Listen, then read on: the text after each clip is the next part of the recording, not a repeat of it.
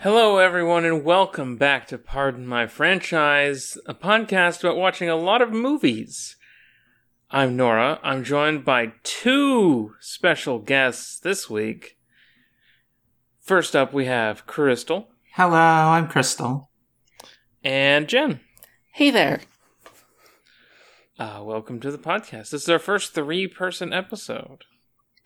Ooh, exciting. We got a party here. Is that true? I think it's true.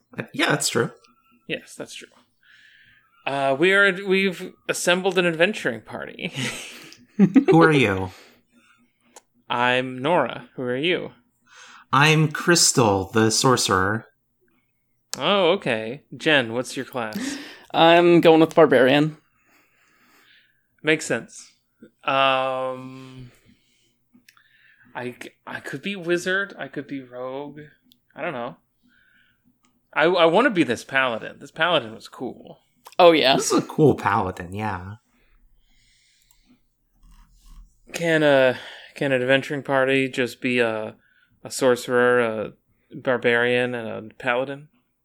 That's basically all you need, right? I guess so. But we watched the 2023 film Dungeons & Dragons Honor Among Thieves, starring Chris Pine and Hugh Grant, among others. I had a really good time watching this movie. What did y'all think? Would you believe I actually watched this twice in the past 2 days? On purpose? Yeah, on purpose. The first time I had partaken of Tiamat's lettuce, so I understood the emotional beats, but I didn't really remember the plot well, so then I watched it again so I could recount the plot. Did it work for you watching it twice? Yeah, it was a good 3-star flick both times. See, I was going to give it a 5-star rating. That's interesting.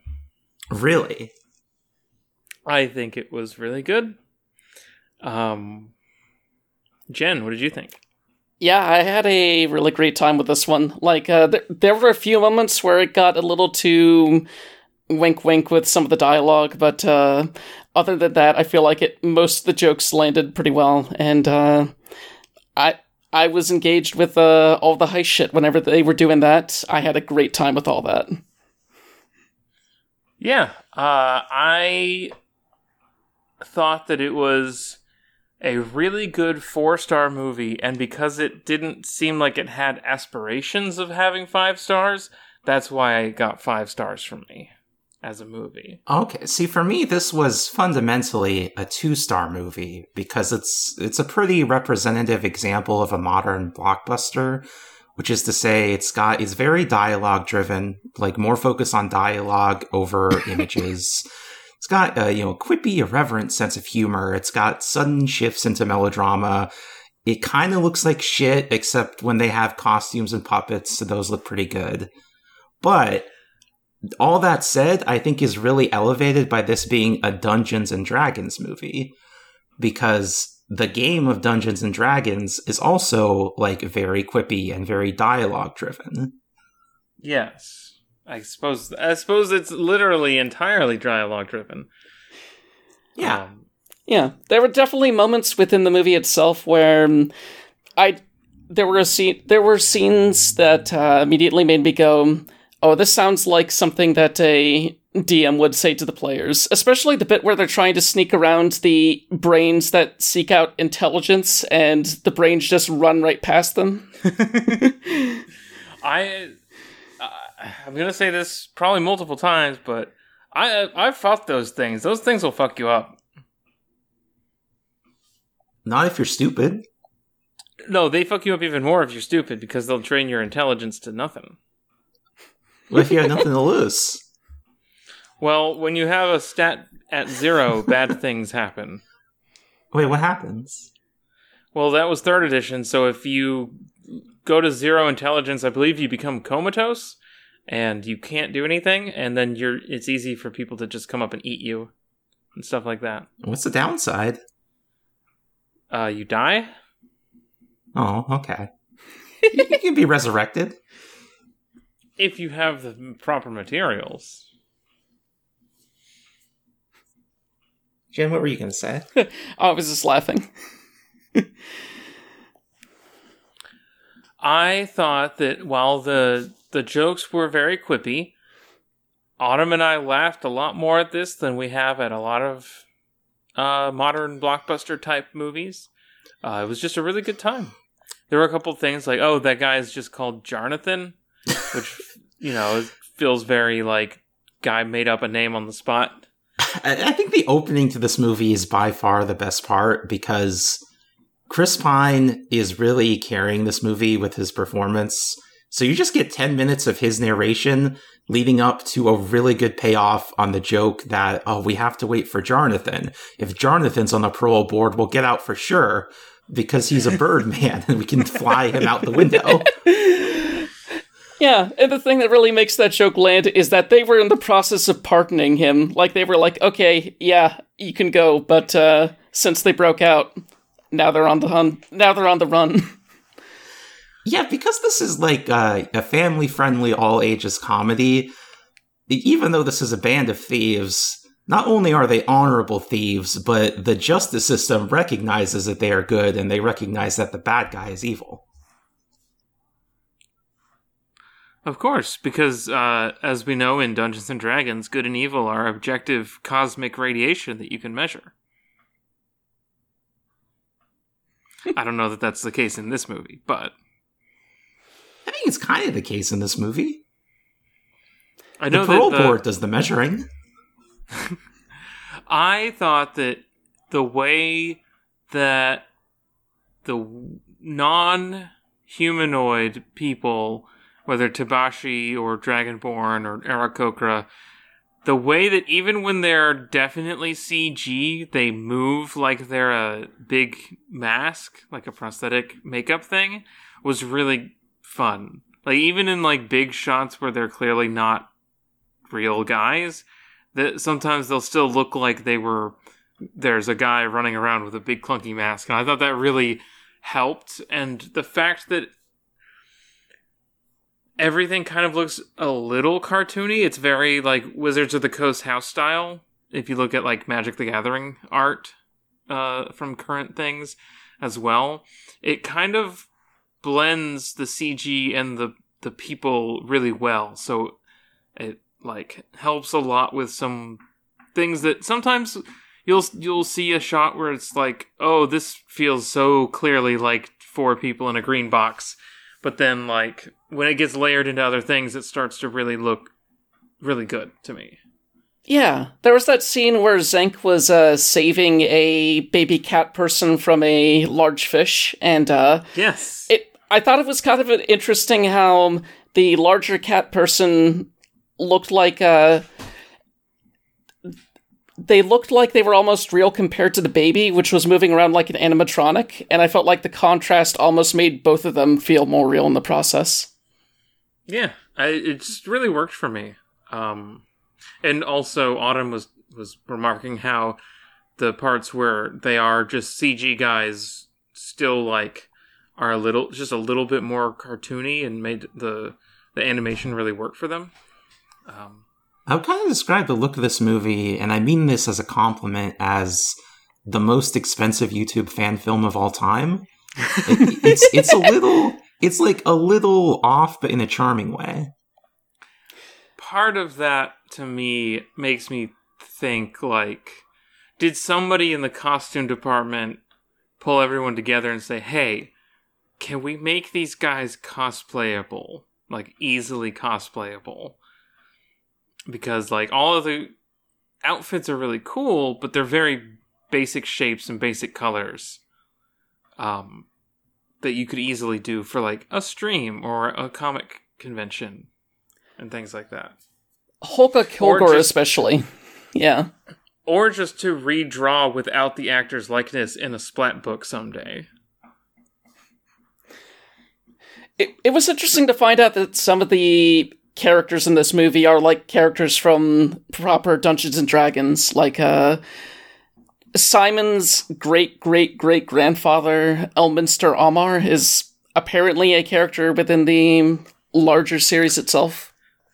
Yeah, Elminster gets up to a lot of shit. He's the Forgotten Realms, like, old guy wizard who gets into shenanigans all the time, as I understand it. I think he might have had an affair with the goddess of magic at some point, if I'm remembering right. Hell yeah. I'm not clear on whether the man inside the helmet was supposed to be Elminster or not. Like, visually, but... They also mentioned, like, Mordenkainen, who is, like, a Greyhawk character. My favorite Leo pointing at the screen moment is when Displacer Beast showed up, just because I really like those monsters. Yeah, I thought they were very good at integrating the D&D brand elements without pointing them out too much. I was surprised at almost like the restraint of not using a shit ton of classic D&D, like, brand identifying features, like beholders everywhere, or like, this is Mordenkainen himself here, or, you know, whatever.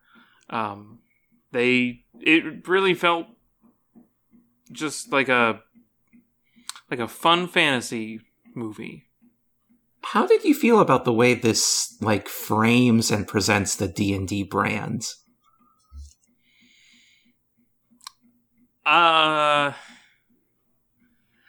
It will be interesting to see what impact it has on player base, because I know a lot of people, their go-to for what the aesthetics of D&D are isn't the book art, it's like Critical Role or Dimension 20. And seeing the brand, like, step in to cement, this is what this looks like, this is what this acts like, in a way that, like, they hadn't really done previously, was interesting, and especially in the wake of the things that WotC has been under fire for in the recent months, since there seems to always be something going on over there. Hey, what's going on? Well, last thing I remember was the guy who they sent the Pinkertons after. Yeah. Oh god, that. Holy shit. Because he ordered some cards. They accidentally sent early cards that weren't out for another, like, couple weeks. And he's like an influencer, and so he made a post about this new set that wasn't supposed to be out, and he wasn't supposed to have. And so, in retaliation, they sent the Pinkertons to kind of intimidate him and his family, and, like, ask, can you provide receipts for every card that you own in this building? Which, of course, nobody fucking could. That was, like, 2 months ago, I think? And then before that, like, there's been a whole bunch of stuff with, like, the playtesting for the new version of D&D that's coming out next year, where they're, like, constantly trying to decide if they want to crank the racism meter down or up with the next book. Oof. And they haven't really decided which way they want to go on that. They cranked it down for this flick. That's true. They also decided not to do any evil races in this one. They decided to make it all the Thayans, who are like I guess fantasy fascists, rather than having Drow show up or whatever. Yeah, the closest you get is the orc prisoner at the beginning, who is sexually menacing towards Michelle Rodriguez. That's true. Mm-hmm. But as many characters who are sexually menacing toward Michelle Rodriguez in many films, he is instantly taken care of. What is Michelle Rodriguez like the female Sean Bean? Because she sure seems to die and then come back to life in every movie. Yeah, that does happen fast, huh? And in Resident Evil. See, I was thinking of her like as a female Corporal Hicks from Aliens, because she's often playing like that sort of military, that badass military type that ends up dying in one way or another. Yeah, I also got the sense, like you said, that they're kind of recuperating the actual play image of D&D, because this is not like a dungeon crawler. And in fact, they have a plot element where the arena that the evil lord has brought back, that the good lord outlawed, is basically a classic dungeon crawl scenario. Yeah, they even have like a grid. So there's this weird theme of like the games, which are a dungeon crawl, are bad, and the heroes win not by engaging with the games, but by thinking outside of it.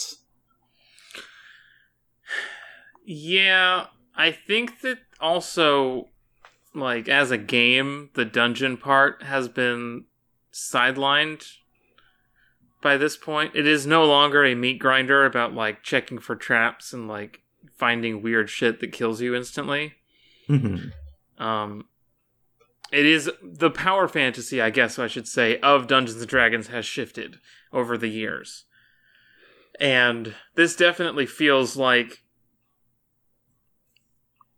it's weird because it offers up a lot of potential scaffolding for character interpretations that I don't know if that's intended or not.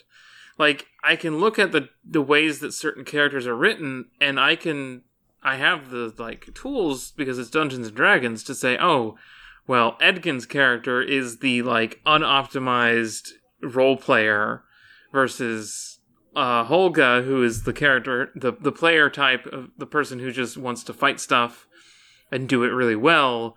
And then the druid, who has a name for sure, Doric, is the player who joins late and just kind of hastily ties their backstory to the same plot and just kind of shows up.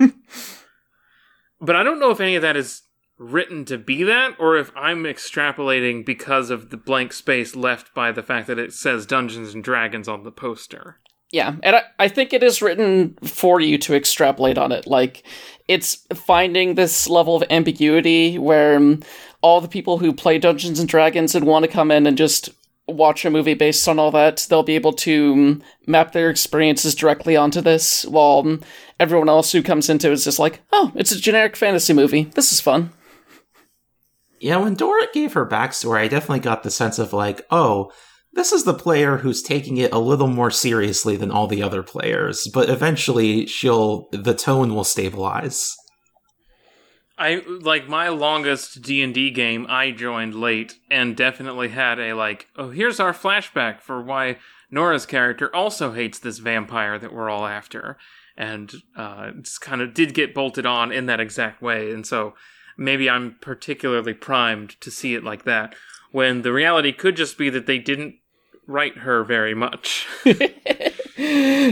Yeah, for me, Zank read as either someone coming in for one session and just either doing that, or it's a GM character. Oh yeah, Zank to me is definitely a GM character, especially when he's explaining the rules of the bridge. Yeah, I got the impression that he was a guest character just because of the way he walks in and walks out of the scene and doesn't, like, really seem to function as part of the world. But GMPC is also very... That is also a very good lens for it, because I've definitely run games where I have a guy show up to be like, okay, here's what you have to do. Let me help you get started. The most GMPC line he has, I think, actually, is when he's riding next to Chris Pine on horses, and he just has a conversation about, hey, maybe your character arc should go this way.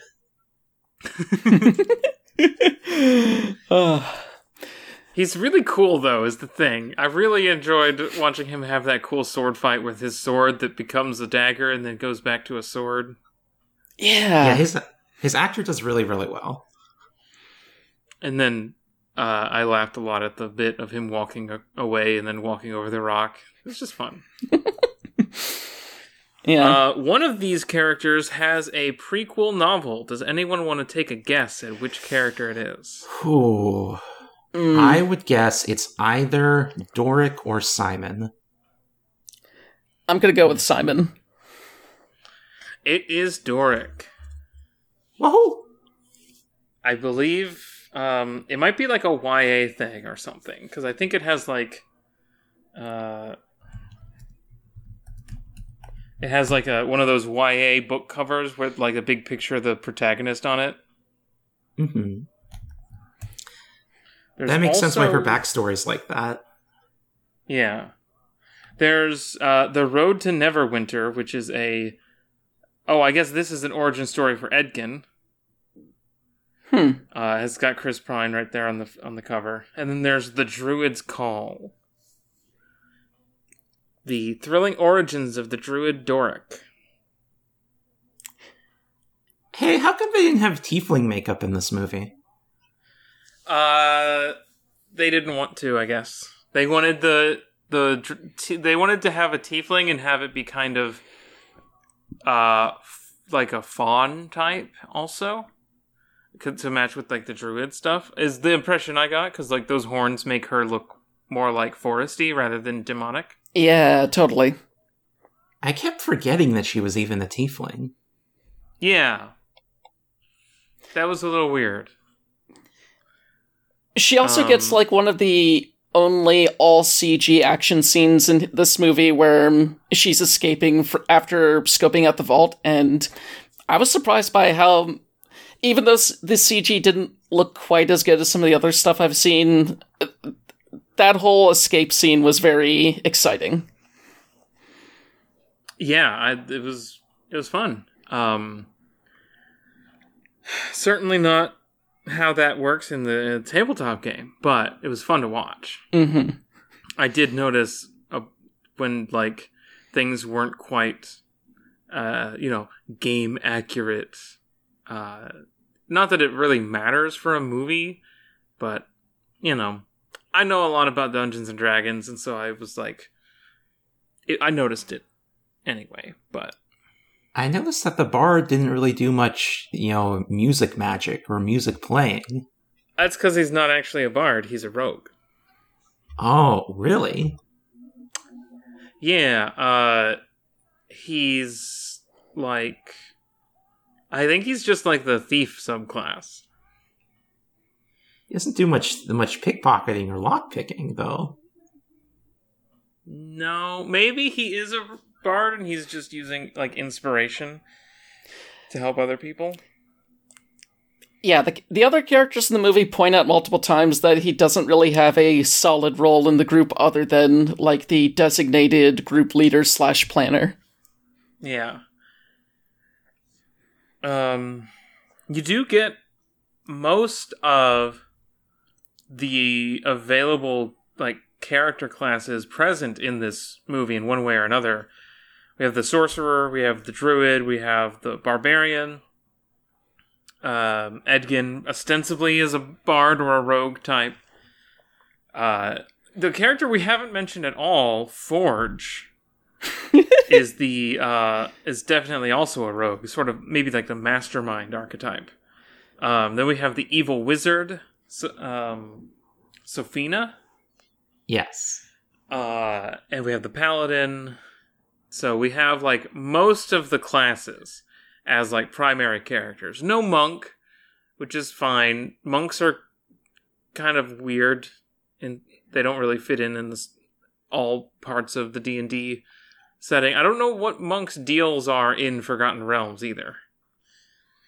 And I guess no fighter or ranger, but...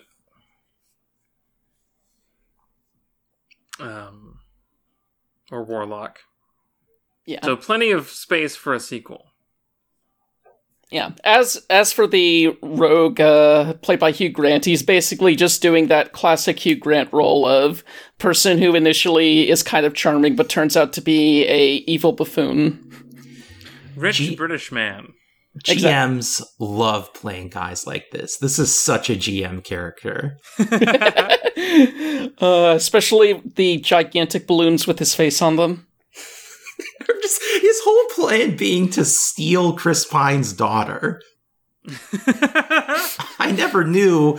I never saw the appeal of being a father until I became one, and I saw that it's like being a god, shaping a person in your own image. That's great. I was going to say something else, and now I don't remember what it was. How'd you feel about the Hobbit effects? That was weird. It looked like a shit. 90s comedy movie. Yes. It does look like shit. I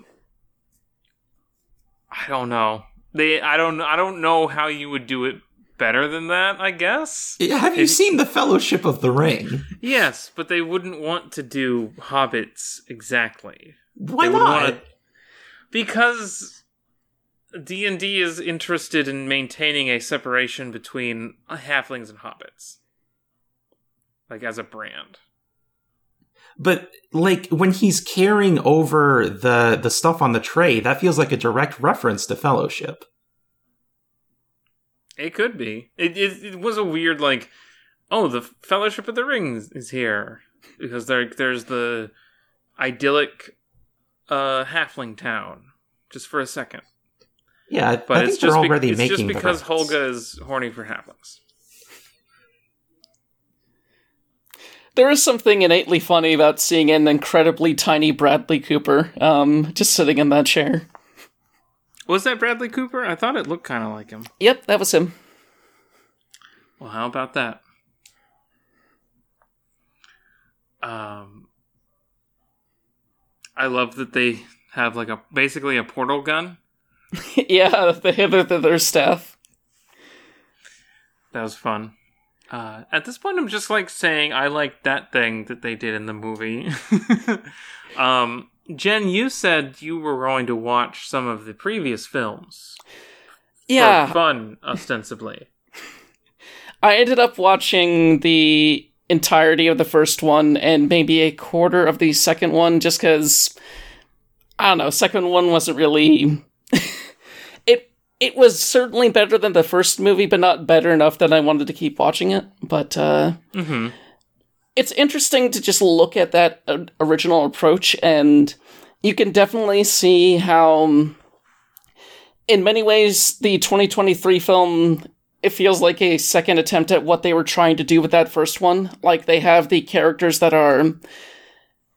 They have the characters doing a bunch of quips, but in the 2000s one, that was just one character, and in this one, it's kind of everyone. But, yeah, I felt like those two movies were going for very similar things, just different in terms of the time period they were working with. And, even though I typically hate blockbusters that, everyone gets their own set of quips, I feel like it worked pretty well in the more modern movie compared to, like, the 2001. Were those more dungeon crawlery? Kinda. Okay. It was more like all three of them are kind of like, the second and third one become kind of globetrotty, like Indiana Jones. We have to go to this exotic location and brave these dangers to get this item out of the dungeon. The first one is very much. I think there's a little bit of that, but there's a lot of like movie, like what do I want to say? Movie plot. Like they're just in a location and then they end up in the adjacent location and so on, and then they come back to like the beginning. But it's not like we have to go out to the cave where the dragon is. Okay. Yeah. The first one also deals with, like, the one true hero sort of stuff, with, like, the protagonist being the only one being able to walk through that one cave and stuff like that. While Honor Among Thieves focuses more on the whole group effort of things. Yeah. We did... I found Justice Smith's performance as Simon charming just because it was slightly shitty. Like, he's an American actor doing a British accent, and the British accent is just terrible, but his commitment to it made it entertaining in a way. I thought it was funny that, like, how do we communicate that this character is kind of, like, sad and ineffectual? What if he was British?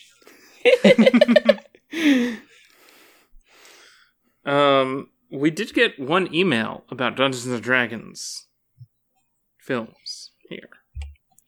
Mm-hmm. This one comes in from Zach. Hello, I've always been curious about these movies, and I'm glad y'all gave me an excuse to finally watch them. I was surprised at how they were all fairly reflective of what D&D, the game or brand, was trying to accomplish at that time, and they're all mostly decent movies. I would question that part.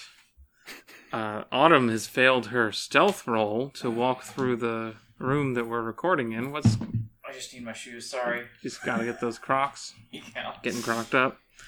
Got my gamer shoes on. Question, of the 4 movies, which one had the adventure you'd most like to actually run in a tabletop game? I know my answer, which is the 3rd movie, because it is about infiltrating an evil party to secretly do some good deed at the end. That would be really fun as like a bigger campaign. That does sound fun.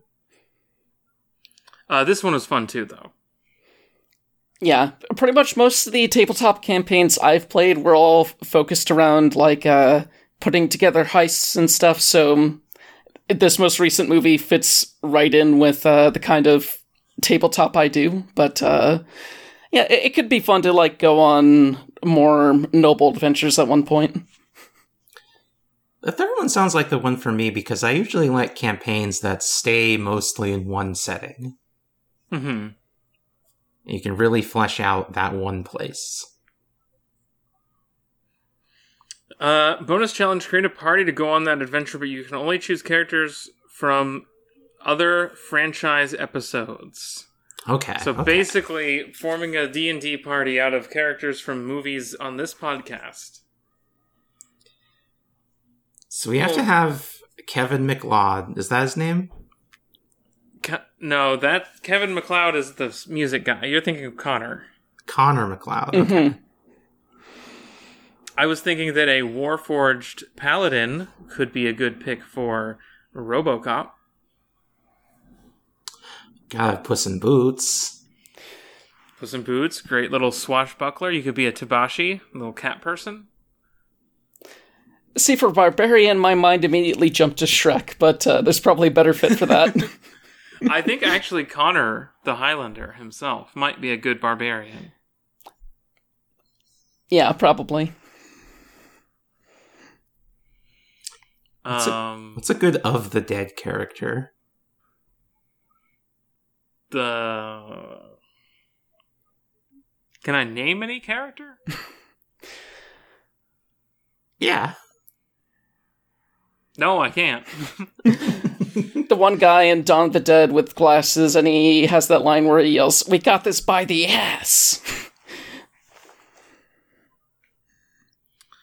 I have no idea. I can't think of a single of the Dead character. What else did we watch? We watched Shrek. We watched RoboCop. Mm-hmm. Highlander. Is that it? Yep, that's Is it. This is the 5th series. But Donkey. yeah. Donkey? What about donkey?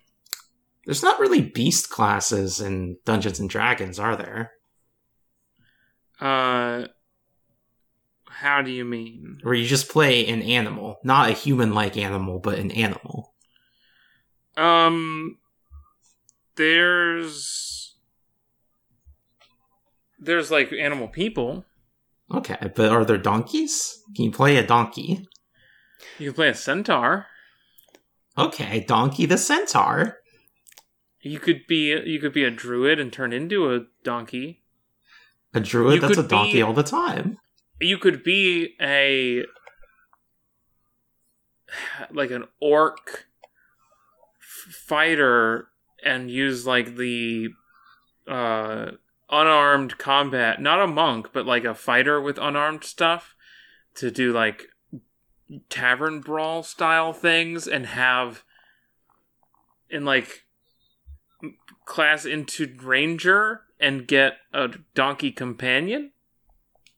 Donkey And companion. you'd be Shrek and Donkey. There we go. Fiona is a monk. Exactly. Yeah, I could see that.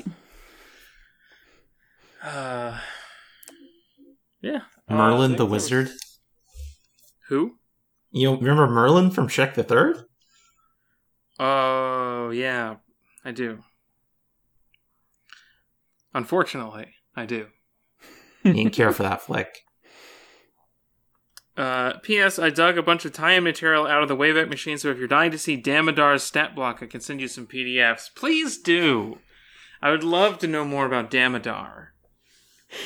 Damodar was definitely the best part of that first movie.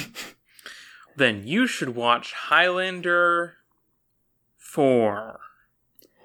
Endgame. Highlander Endgame. Because he is that same actor is the main villain in that movie. It's the best Highlander movie. Also, Donnie Yen is there. Just kicking people's ass. It's great.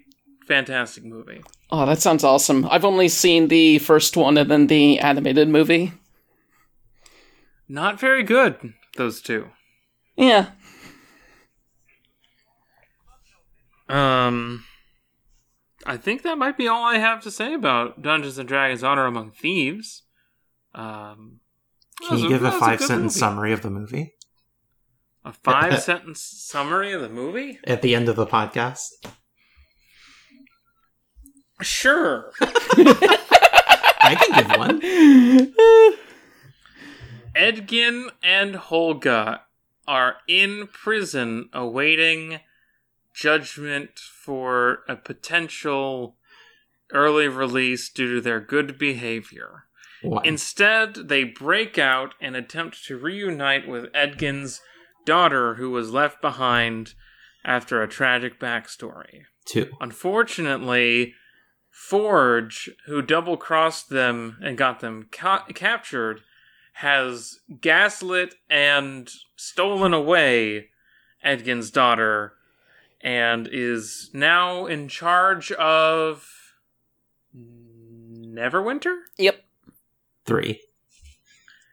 The heroes reunite with some old teammates to take down Forge and his mysterious Thayan handlers, I guess? Handlers. 4. They save the day, everyone gets what they deserve, and there's a lot of jokes along the way. Alright, can I do mine? Yeah, sure. Yeah. 1. A bard's daughter is stolen by his former business partner while the bard was in prison. 2. The bard organizes a heist to get his daughter back, employing the services of a barbarian, a sorcerer, a druid, and a paladin. 3. The bard gets his daughter back, but gets caught in the middle of an evil wizard scheme. 4. The bard's crew stops the wizard scheme at the cost of the barbarian's life. 5. The barbarian is resurrected because she is a good mother. I guess so. I guess that is true. That is what happened. They have the tablet of Reawakening. They could bring someone back from the dead, and he wants to use it on his dead wife, who his daughter never got to meet. But at the end, they use it on Holga, who is the person who his daughter actually knows, and also there's like a overarching metaphor about trying to get rid of a dragonfly, but you have to open the window and let it go, and it'll, sort itself out. So he has to let go of his wife so that he can have the relationships he has now. I was really confused about Holga's timeline because she was part of a tribe, and then she got banished to marry a halfling. But then they divorced, and then at some point she just volunteered to help take care of this baby. Is that right? Yes. Okay. Yeah. She met Edkin and helped him. And that was after she got divorced. Yes. Okay. And there's also a really funny scene where they use Speak with Dead to ask 5 questions of various corpses, and basically, this is also a thing I'd love to run. They basically go to this battleground, this like old battlefield, and play Obra Dinn with all the corpses to figure out where this magic helmet went, and it's great. That's a great sequence. Yeah, yes. They keep going from corpse to corpse, finding out as much as they can before that person passed away, and then they go to, okay, you were the other person mentioned in that guy's story. What happened to you? So that was great. Jen, what's your summary? A bard and a barbarian break out of prison, find out their partner is a double-crossing son of a bitch, reform their team, and work to get back at him while saving his daughter. That's one sentence. You want to do anything with the other 4? Not particularly. I guess I could also mention that Tom Morello is there at one point, just in the crowd. I don't know who that is. Rage Against the Machine. Oh. Yeah. Sure. There were a couple of, like, random characters with lines in this movie that were like, is this a cameo? Is this a guy I should know? Because this guy is in the middle of the screen right now. But I never got any indication of that being the case. This is also my first time seeing owlbear, and that's a pretty cool monster. Yeah. They got cool monsters in D&D. I think owlbear is one of those brand identifying monsters. I could be wrong.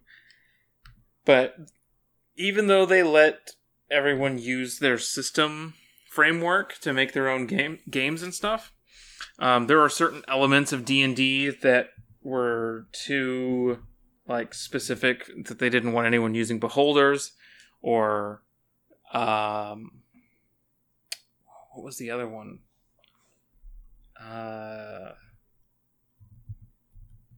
Elithids. It was the mind flayers, the tentacle face guys. Oh yeah. I'm seeing the owlbear was in Pathfinder now, so no. Owlbear is not one of those brand identifying creatures that they have. But the critters, they had a gelatinous cube in this movie. That was fun. The cube was fun. I noticed that whenever they did a druid animal transformation sequence, they would do it as a long take, and they would kind of always keep the camera at the same distance and not cut between shots in a way that felt like, let's show off our brand appropriate monster model. Yeah, and there's also a few moments where they're clearly showing off, oh, some of this is physical prop work, like the bit where they start sinking into the carpet. Mm-hmm. Practical effects have become this kind of, I don't know, marketing term, I guess. even when they don't necessarily look that good, it's supposed to be like inherently impressive that they did it practically. Mm-hmm. I think about this with Mission Impossible a lot, where Tom Cruise, I guess he attached himself to that plane, but it kind of looks boring anyway, even though he did that. That's a shame. Yeah.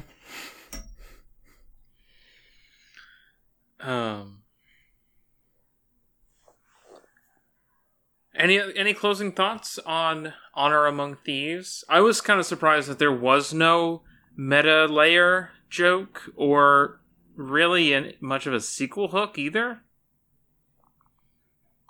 I kind of just expect every movie to be a multiverse thing, and this was just a movie that ended. Yeah, I really appreciated that this was a self-contained romp of a action movie, and it could easily just stand on its own without ever getting any sequels or anything like that. Oh, don't worry, they're working to correct that mistake. Oh boy, Make sure a they TV are. show about this. Well, they're not getting Chris Pine again, I'm sure. You don't think so? No. And his adventuring life is over. He got his family back. I guess that's true, yeah. But they could definitely do spin-offs with, like, the Druid and the Sorcerer, or even the Paladin. With the Paladin I could see. I don't know if Doric and Simon can hold a movie. Well, they'll have to get divorced, but anything could work. Paladin's gonna get a 12-episode series on Paramount Plus. Now that I'd watch. He's so cool. Yeah, I guess my closing thoughts on this movie is Paladins, they get a bad rap, but it's pretty cool when a guy has a code. That's true. And they did, at the last minute, they were like, oh, by the way, this is the specific subclass of Paladin that he is. It's Oath of the Ancients. You wouldn't know that because he didn't do any nature shit in this movie, but there you go. I have one last question for y'all, which is, what is your favorite critter from this movie? It's gotta be the baby Tabashi. That's the baby cat person, right? Mm-hmm. Yes. Oh yeah, that was really good. I also really enjoyed just seeing a mimic in there. Like, it's fun to see a mimic just pop up out of nowhere and, I don't know, do its thing. Try to eat you. It's a living. My favorite is the Displacer Beast, as I mentioned. I just think that's a cool design. Shout out to that author, whatever his name is, who wrote that book that the Displacer Beast is copying. I don't have it on hand. 1 second. A.E. Van Vogt wrote the book Voyage of the Space Beagle, which is a fix-up of stories including Black Destroyer, which is the original story where the Curl menaces a ship. And that is the inspiration for Displacer Beasts and the... I guess Final Fantasy just calls them Curls. But that is a copyright term. Yeah, Final Fantasy just kind of used whatever they wanted to back in the day. Mm-hmm. Crystal, I have a question for you. Yes. Where can people find you online? You can find me on Twitter at Arcane Crystal. If you like role-playing games, you can find me on the Actual Play podcast, Eidolon Playtest, which is a game where your soul is a projection of yourself that has superpowers called an Eidolon, kind of like a persona or a stand from JoJo's. There's 2 campaigns, one in 1979, one in 1999, both in the same town, both with a team of teenage detectives investigating different angles of the same big mystery. It might also resemble an Echo Knight fighter from Dungeons and Dragons. That's true. That's so cool. Jen, how about you? So you can find me on Twitter at JBU3. I'm also on Blue Sky under Spooky Cute Witch and co-host as Jen-and-Aster. But if you just want to follow along with my work, you can find it on scanlinemedia.com or patreon.com/scanlinemedia. I will mention on scanlinemedia.com we do have a few actual play podcasts we're doing. We changed the system of the role-playing. We changed the role-playing system pretty much with every season we do, so it's always fun to jump into something new. Hell yeah. You can find me on Twitter, co-host, and Blue Sky at Skulldaughter. You can find stuff I've done at norablake.online, and you can support the podcast by going to exportaud.io or patreon.com/exportaudio and giving us some money. We are moving on from Dungeons and Dragons. I don't know if we've decided what we're going to watch next, but I'll have to talk to Autumn about it. I know we were thinking of doing Conan. May I make a suggestion? But please do. If you did the movies about Beethoven the dog.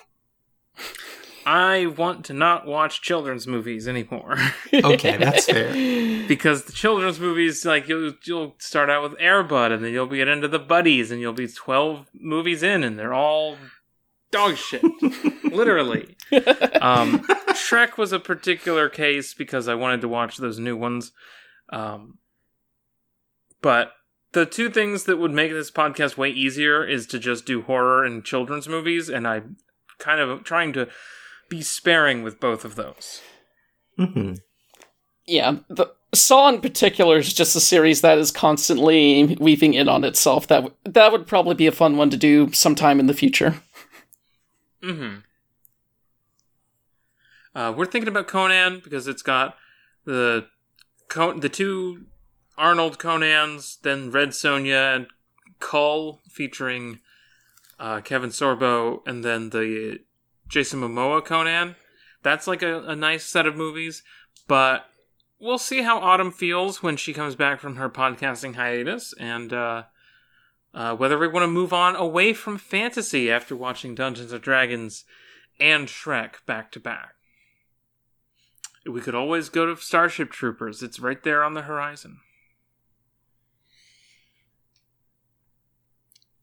But that does it for this podcast. Thank you all for listening, and thank both of you for recording it here with me. Can I tell a D&D joke? Yeah. This comes in from ScaryMommy.com. Article titled 50 plus Dungeons and Dragons jokes only a true gamer will understand. Okay. What is a cleric's favorite hot drink?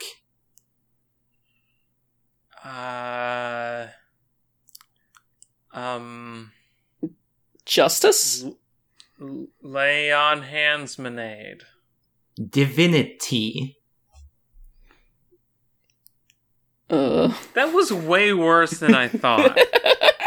Oh, there's worse ones here that I did not read. Cleric's favorite. Shut up.